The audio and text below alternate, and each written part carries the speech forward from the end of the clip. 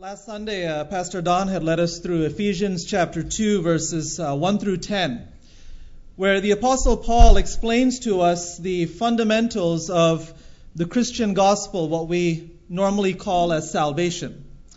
Why we need salvation, how we can obtain it, and also how our lives can be transformed as a result of it. This morning, I would also like to consider the truth of salvation by looking at a passage from the Gospel of Mark, which illustrates for us the truths that the Apostle Paul mentioned to us in Ephesians chapter 2, verses 1 through 10. Mark's Gospel chapter 5, as we look at verses 1 through 20. Jesus' deliverance of the demon-possessed man. Now, when we think of the four Gospels, Mark's Gospel is probably the one that is the least well known, because there's not really any special verse or story associated with it. You know, when we think of the Gospels of Matthew and Luke, we often think of the birth of Jesus or the Christmas story. Of course, the Gospel of John, we have probably the most famous verse in all Scriptures, John 3:16. But if Mark's Gospel is known for anything at all, it's usually known as being the shortest Gospel, with only 16 chapters, compared to the 28 in Matthew and the 24 in Luke and the 21 in John. But in these 16 chapters that Mark has recorded for us, there is one incident that is the longest incident, or the incident for which Mark has devoted the most amount of space. And that is the incident that we are going to look at this morning. So the fact that Mark devoted so much of the space of his gospel to this one incident means that he probably thought it was very important. There are two parallel accounts of this incident in Matthew 8 as well as Luke 8, but the account in Mark 5 is the longest one. So shall we begin by reading Mark's Gospel chapter 5, verses 1 through 5. Then they, that is Jesus and the disciples, came to the other side of the sea, to the country of the Gadarenes. And when he, that is Jesus, had come out of the boat, immediately there met him out of the tombs a man with an unclean spirit, who had his dwelling among the tombs, and no one could bind him, not even with chains, because he had often been bound with shackles and chains. And the chains had been pulled apart by him, and the shackles broken in pieces. Neither could anyone tame him. Verse 5. And always, night and day, he was in the mountains and in the tombs, crying out and cutting himself with stones. So verse 1 tells us that Jesus and his disciples arrive at this particular location. We see that there is a confrontation between Jesus and a particular person. But this is no ordinary person. Verses 2 through 5 describe this person for us. Notice his unique characteristics. Verse 2 tells us that he had an unclean spirit, or a demon. Verse 3 tells us that he lived among the tombs and that he was very strong. Verse 4 tells us that he was very wild. In fact, Matthew in his account says that this man was exceedingly fierce, so that people even were afraid to pass by that location. And verse 5 tells us that he was restless and self-destructive. Luke's account tells us that he had had these demons for a long time, and in fact he was running around with no clothes. So try to picture this scene. If you or I saw such a person, what would we do? Most of us, myself included, probably wouldn't go near him. We wouldn't want to send our children anywhere near him. But we notice that Jesus makes contact with him. The Son of God making contact with a son of the devil. Now why? Because that's why Jesus came to this world. Throughout his ministry, we know that Jesus often went to people that society otherwise shunned or looked down upon. Tax collectors, harlots, widows, even this demon-possessed man. Furthermore, Jesus was not surprised by this man. Now, the disciples may have been, but Jesus wasn't. Because if we look at the end of chapter 4, verse 35, It is Jesus who suggested that they cross over to the other side. So when Jesus suggested that they cross over to the other side, he knew exactly who was waiting for him as soon as he stepped out of the boat.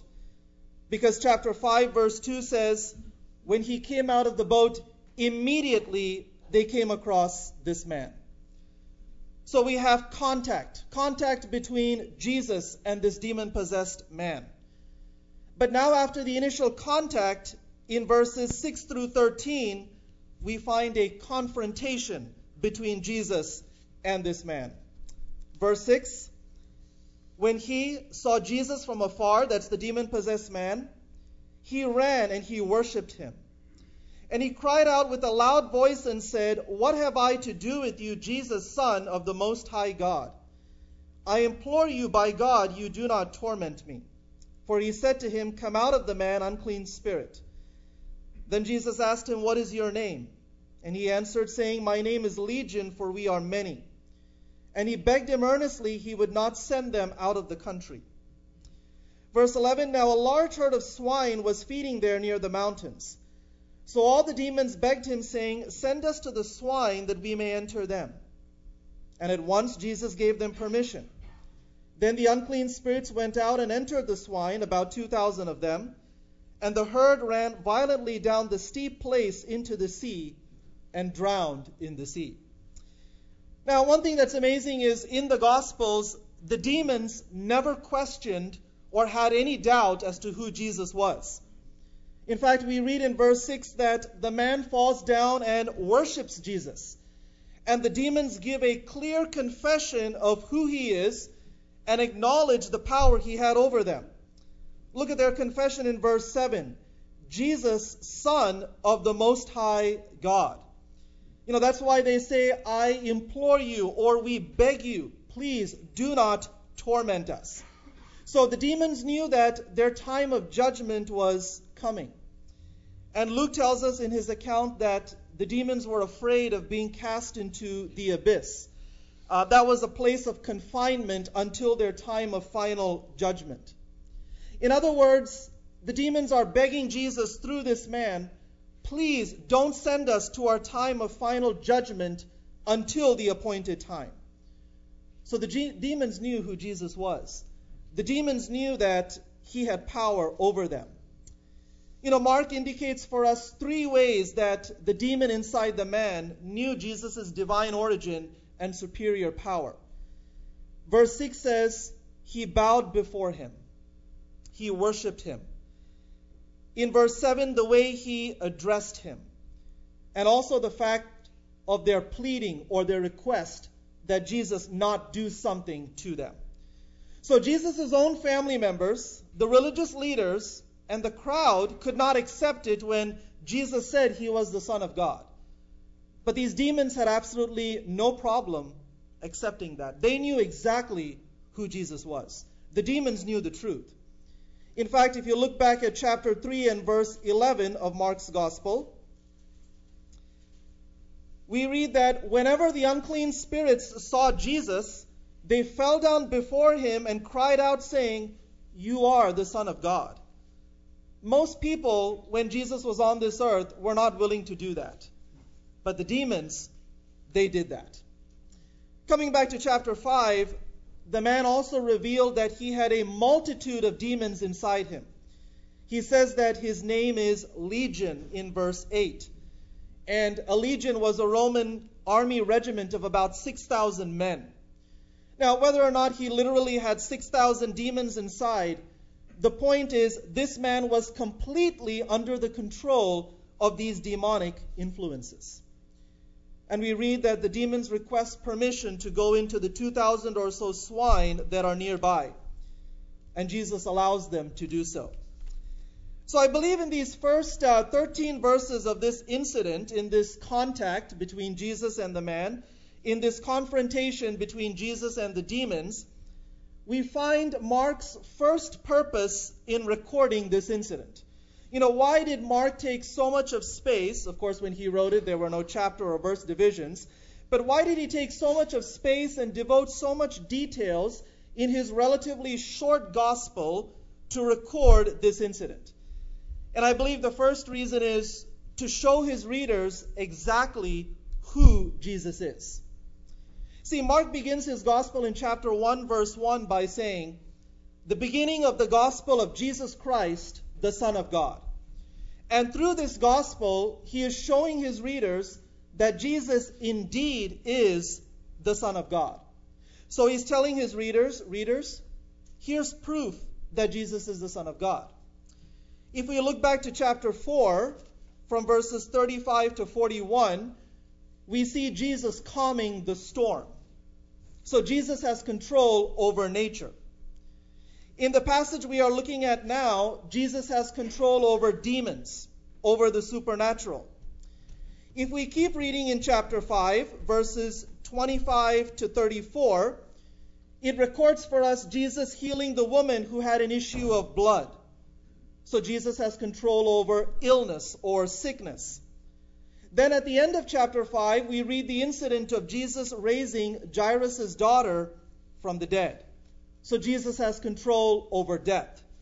So control over nature, control over demons, control over sickness, and even control over death. Who except the Son of God can have such control? That's what Mark is telling us. So this incident of Jesus delivering the demon-possessed man is one of several incidents that Mark is using to prove that Jesus is no ordinary man. Jesus can control nature. Jesus can control the supernatural. Jesus can control sickness. Jesus even controls death. And that is only possible because he is the Son of God. Chapter 5, verse 14. So the demons have gone into the swine. We read in verse 13, the swine ran and were drowned into the sea. Verse 14, those who fed the swine fled, and they told it in the city and in the country. And they went out to see what it was that had happened. Then they came to Jesus and saw the one who had been demon-possessed and had the legion sitting and clothed and in his right mind. And they were afraid. Verse 16. And those who saw it told them how it happened to them who had been demon-possessed and about the swine. Then they began to plead with him, that is with Jesus, to depart from their region. So far we've had contact between Jesus and this demon-possessed man. So far we've had a confrontation between the demons or the devils inside this man and Jesus. But in these verses we read, after this contact and confrontation, there is conversion. Now, look at the opposites here in the experience of this man in the first few verses of this chapter and the verses that we just read. Opposites. Before we read the man was running around wildly, but we read here that he is sitting. Luke tells us that he was running around naked, but we read here that he is clothed. Mark tells us he was cutting himself and screaming, but now he is sitting quietly in his right mind. Now, how's that possible? Well, that's what true transformation or conversion is all about. A change of heart and mind leading to a change of action. What no one else had been able to do for this man his entire life, Jesus was able to do in a matter of seconds. We read in verse 4 that people had tried to control this man with chains and shackles, but it was of no use. It was completely useless. But here, Jesus has done more than control the man. Jesus has transformed the man. Now, not because of anything the man had done. The man was totally helpless. He was completely under the influence of the demons inside him. In fact, one author says that the man cutting himself with the stones, it may have been his own futile attempt to drive the demons out of him. But now, once he has come face to face with Jesus, the Son of God, this man is changed. This man is delivered. Not because of anything he did, but because of the words of Jesus. We read that at the command of Jesus, the demons told Jesus, give us permission, we will do this. At the command of Jesus, the demons left the man. And I believe this conversion story brings out Mark's second purpose in recording this incident for us. It's not just to show us who Jesus is, that he is the Son of God and that he controls all, but the story also shows us what Jesus can do for people. One author put it like this: Jesus' sovereign authority and the quality of salvation he brings find graphic illustration in this account. I like that phrase, quality of salvation. The salvation that Jesus brings is not some, cheap or half-hearted or maybe it will work, try it, good luck, keep your fingers crossed kind of thing. This is the real deal. Now, how does this story show us the quality of salvation that Jesus brings? Well, if you think about it, isn't this demon-possessed man an appropriate picture of what sin does to people? Of how people, including ourselves, of how we were before our conversion. Now, maybe we were not, demon-possessed. Maybe we were not running around living in the tombs. But was our evil any less evil? Well, not really. Now, maybe our evil is more sophisticated and maybe it's more polished. But evil is evil no matter where it is. A person on the streets of a large city like, DFW is just as lost as the man at the Gerasenes in the tombs was. Well, maybe today we have, better clothes or better cars or better food or, better circumstances. But evil is still evil. Evil binds people. It controls them. It drives them insane. Exactly what these demons were doing to this man. And maybe others or even the people themselves, they try various measures to stop or control the evil like this man had done. But all of those measures, even if they work, they only work for a very short time. They are temporary at best. When we read of this demon-possessed man, we can think back to the words we considered last week. I'll read them for you in Ephesians 2, verses 1 through 3. And you he made alive who were dead in trespasses and sins, in which you once walked according to the course of this world, according to the prince of the power of the air, the spirit who now works in the sons of disobedience, among whom also we all once conducted ourselves in the lusts of our flesh, fulfilling the desires of the flesh and of the mind, and were by nature children of wrath, just as the others. Yes, that does describe this demon-possessed man pretty well, but if we were honest, I think it describes each one of us as well. The previous evening, Jesus and his disciples, they had seen a storm on the ocean. But now they were seeing a storm in the heart of man, in the soul of man. And what Mark is telling us through this account is until people realize that they are far away from God, that every inclination of their heart is evil, when held up to the standards of a holy God, true salvation cannot take place. It's not about whether we are better or worse than those around us. It's about the fact that we have failed to live up to the standards of the God who created us. The holy standards, the perfect standards that God has set for us, not the standards that we might set for one another. And we are so far away from God in our sins that Paul says we are dead in our sins. We don't need medicine. Medicine is for sick people. Paul says we need life because we are dead. That's what sin does to us. And Mark's purpose here is not so much to focus on the demons or the demon-possessed man, but his purpose is to draw our attention to the Lord Jesus Christ. If you notice in verse 2, nothing happened until Jesus got out of the boat. Verses 6 and 7, the demons are in fear and in subjection to Jesus. Verse 13, Jesus is the one who commands the demons. Verse 15, the crowds came to Jesus. Verse 17, the crowds begged Jesus to leave. And even though we haven't read those verses yet, in verse 18, this man, after his deliverance, he wants to follow Jesus. And the story ends with verse 20, with this man proclaiming Jesus in the surrounding region. So from start to finish, Mark's focus is on Jesus. So coming back to Mark's purpose for recording this incident, yes, first to show his readers who Jesus is, the Son of God who controls all, the one who controls nature, the one who controls the supernatural, even demons, the one who controls sickness, and the one who controls death. Yes, he is the Son of God. But because he is the Son of God, Mark is telling us he can also do something that no one else can do. And what is that? Just like he did for this demon-possessed man, he can deliver people from the sin and evil that binds them. Again, thinking back to Ephesians chapter 2, Paul says in verse 4, "But God, who is rich in mercy, because of his great love with which he loved us, even when we were dead in trespasses, when we were far away from God, he made us alive together with Christ. He raised us up together."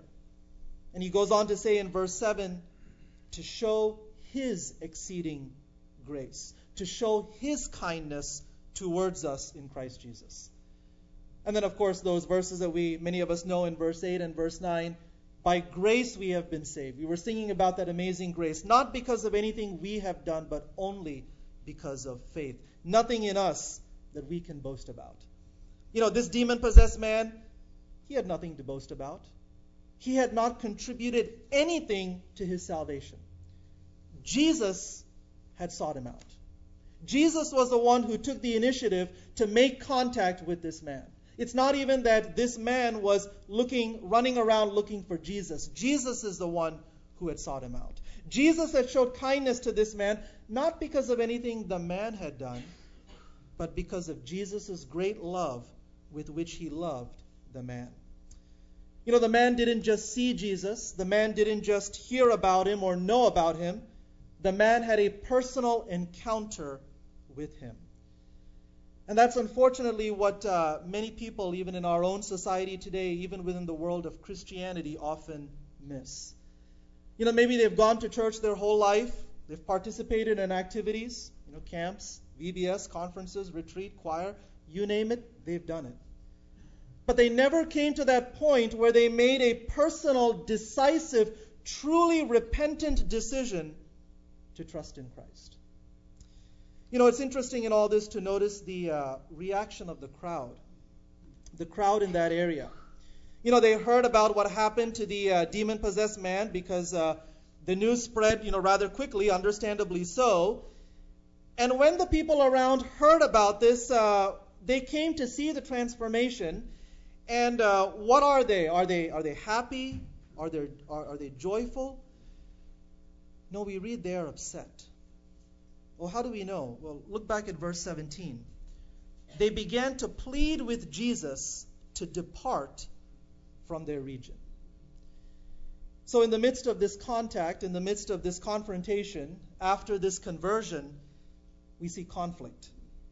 The people are not very pleased with what Jesus has done for this man. Now, why is that? Were they afraid of the power that Jesus had, even of the supernatural and demons? Perhaps. But I think maybe they were more concerned with what Jesus might do to their life. Because remember, Jesus did affect some of their possessions and source of income. Go back to verse 13. What had happened to the demons when they left the unclean man? Well, it says they entered a herd of swine, about 2,000 swine, and the herd ran violently down the steep place into the sea and were drowned. This was most likely a predominantly Gentile region, so the owners of that area were probably raising these pigs for the meat market in the 10 cities, in the Decapolis that we read about in verse 20. So maybe they're thinking to themselves, our livelihood, our business, our possessions have been hurt. We've just lost 2,000 pigs, and that's no small number. We don't really care that a once tormented, demon-possessed man has been delivered. And so in verse 17, they began to beg Jesus to leave them alone. Now, one commentator says that has to be one of the saddest verses in the scripture. They began to plead with him to depart from their region. But isn't that like so many people today? Even perhaps people who claim to know about Jesus or are involved in various Christian things. They're okay with Jesus until he begins to interfere with their plans or their lifestyle. Don used the example last week of many people want to co-pilot Jesus, one that they can give instructions to. But once Jesus tells them to do something they don't agree with, once Jesus affects their way of living, then like the crowd, they too want Jesus to leave them alone. One author has put it this way: many people today would like to follow Jesus as long as they can tell that Jesus where to go. So I'll follow you as long as I can tell you where to go. But that's not the Jesus that we find in the Bible. How does the story end? Verses 18 through 20, Mark's Gospel, chapter 5. Verse 18, when he, that is Jesus, got into the boat, he who had been demon-possessed begged him that he might be with him. So we have two contrasting pleadings here. In verse 17, the people want Jesus to leave that region. But in verse 18, the demon-possessed man begs Jesus that he might go with him. Verse 19, however, Jesus did not permit him, but said to him, go home to your friends and tell them what great things the Lord has done for you and how he has had compassion or mercy on you. And he departed and began to proclaim in Decapolis all that Jesus had done for him, and all marveled. Now, when we think of the man's request in verse 18, we might say, well, that's a noble request. I mean, surely Jesus is not going to refuse him. How can Jesus turn away anyone who wants to follow him? But in verse 19, we read that's exactly what Jesus did. Jesus did not permit the man to follow him. And we might think, well, that's strange. I mean, all his ministry, Jesus was asking people to follow him. And here's now a man that begs to follow Jesus, and Jesus says, no, you can't go with me. You can't follow me. Now, why? Well, verse 19 gives us the answer, because Jesus had a greater task or mission for this man. After making contact with the man, after having a confrontation with the demons in the man, after bringing about the conversion of the man, after experiencing conflict with the crowd, Jesus gives a commission to this man. And what is the commission or the mission that Jesus gives this man? Verse 19, go back home, to your friends, your family, and testify to them. Be a witness to them. Now, what would he testify? Well, verse 19, what great things the Lord has done for you. And it truly was great, wasn't it? The man that everyone else in the society had shunned up to this point, who continually day and night was being tormented with no rest, no hope, no peace. Now what a transformation. What a great thing had been done for him. But also notice the next part. And how the Lord has had compassion or mercy on you. That's why Jesus came. To show compassion, to show love, to show mercy to those whom society felt were not deserving to receive compassion or mercy. To extend grace and mercy to those whom society would only pronounce judgment on. Remember Jesus' own words, I have not come to call the righteous, but sinners to repentance. I have come to seek and to save that which was lost. So, in effect, what Jesus is telling this once demon-possessed man is, I want you to go back to your people and proclaim the character of God. A God who takes the initiative. As the song said, a God who chases after people who are far, far away from him. Go tell people that this God is great. This God is holy. This God is awesome. This God is wrathful. But if you are willing, if you come to him in humble repentance, this God will have compassion and mercy on you. When I read Jesus' commission to this man, I can't help but think, how can this man be a missionary? He's not an apostle. He's not a pastor. He's not an elder. He's had no training, right? And this, by the way, is the first preacher that Jesus sent out. He hasn't even sent out the apostles yet. How can this man, what are his qualifications to be a spokesperson for Jesus? Well, how much do you have to know to be a missionary? Well, how much do you have to know to be the only missionary in the region? Well, I think verse 19 gives us the answer. if you have truly experienced the great things that the Lord has done for you, if you have truly experienced His kindness and His compassion in your life, well, then you're qualified to be a witness, to be a spokesperson for Jesus. And did the man obey Jesus' command? Well, verse 20 tells us that he did. He departed and began to proclaim all that Jesus had done for him. Not what he had done, because he had done nothing, but all that Jesus had done for him. And I believe that that gives us Mark's third purpose in recording this narrative. Yes, this narrative does tell us who Jesus is. Yes, this narrative does tell us what Jesus can do for people. But this narrative also shows us what Jesus expects those people who have been transformed to spend the rest of their life doing. If God has done great things for us, it is our responsibility to share that with those around us. Not to earn our salvation. We have already received salvation. But we do it as a responsibility, as an expression of gratitude for the salvation we have received. And this is part of the good works mentioned in Ephesians 2:10, that we are created in Christ Jesus for good works which God prepared beforehand that we should do. And for this demon-possessed man, I believe that was part of his good works. He had to be a witness. He had to be a testimony of what God had done in his life. And like verse 20 says, we do it not so that people would marvel and boast at us, but so that people would marvel and boast at the Lord Jesus. We do it so that others also might come to know and experience the same truth, the same compassion, the same transformation that we have experienced. So why has Mark taken so much of place in this relatively short gospel to tell us about this incident? Well, to show us who Jesus is, to show us what he can do for people, and to show what people who have experienced what he can do should spend the rest of their lives doing. And I believe that the application this morning is the same for us. The question for each of us is, do we know who Jesus is? Not just a great man or a great teacher or a miracle worker, but the very Son of God, the one who has control over all. Nature, demons, sickness, death, the supernatural, control over all. Once we realize who Jesus is, do we realize what Jesus can do for us and why he came to this world? And have we experienced it ourselves? We're talking about salvation. Deliverance from the power and control of sin and evil.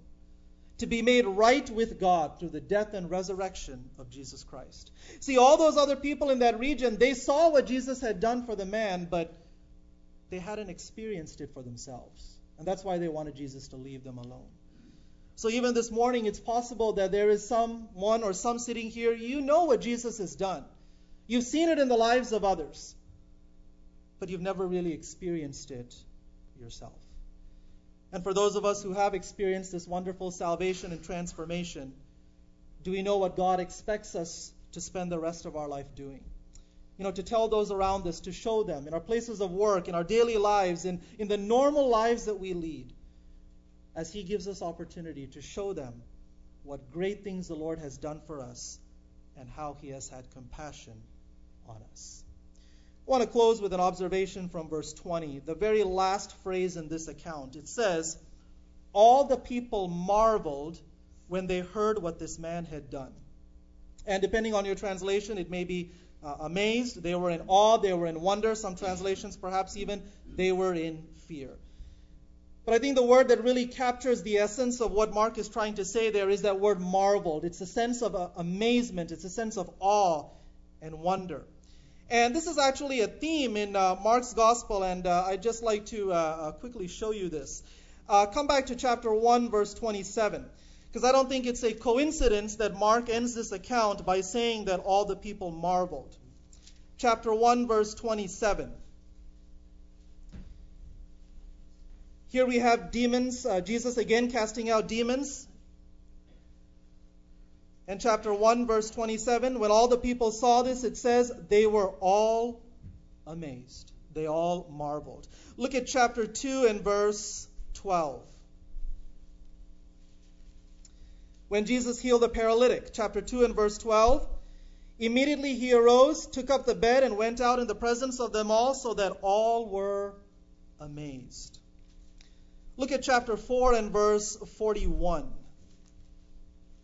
Chapter 4 and verse 41. After he calmed the storm, what was the response of his own disciples? And they feared exceedingly and said to one another, who can this be? Feared exceedingly. It's the same idea. They were amazed. They marveled. Chapter 5, verse 42. After Jesus raised Jairus' daughter from the dead, immediately the girl arose and walked, for she was 12 years of age, and they were overcome with great amazement. Chapter 6, verse 51. Jesus has just walked on the water, and then he stills the sea. And what is the response? He went up into the boat, and the wind ceased. Chapter 6, verse 51. And they were greatly amazed in themselves beyond measure and marveled. Chapter 7, verse 37. Jesus healing the deaf and the mute. And what is the reaction of the people? Chapter 7, verse 37. And they were astonished beyond measure. Chapter 9, verse 15. Chapter 9, verse 15. Immediately when they saw him, that is Jesus, all the people were greatly amazed. Chapter 10, verse 32. 10:32. Now they were on the road going up to Jerusalem, that's Jesus and his disciples, and Jesus was going before them, and they were amazed. Chapter 12, verse 17. Chapter 12, verse 17. Jesus has answered the question of the religious leaders in terms of who they should pay their taxes to or who they should honor. And look at the end of verse 17. When they heard Jesus' answer, and they marveled at him.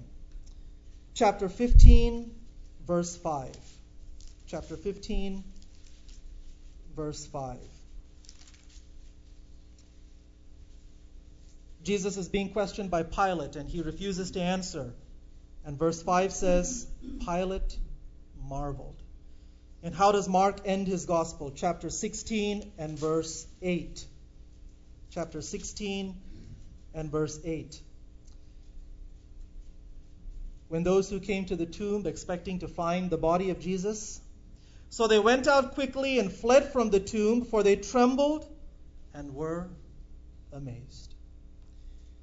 Mark begins his gospel in chapter 1, verse 1 by saying, the beginning of the gospel of Jesus Christ, the Son of God.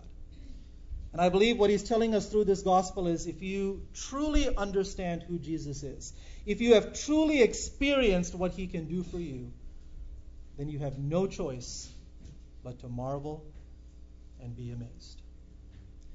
And that's a question for each of us this morning. Do we know who Jesus is? Have we experienced for ourselves, what Jesus can do for us? And do we still have that sense of wonder and amazement when we think of who Jesus is and when we think of what he's done? Let's pray.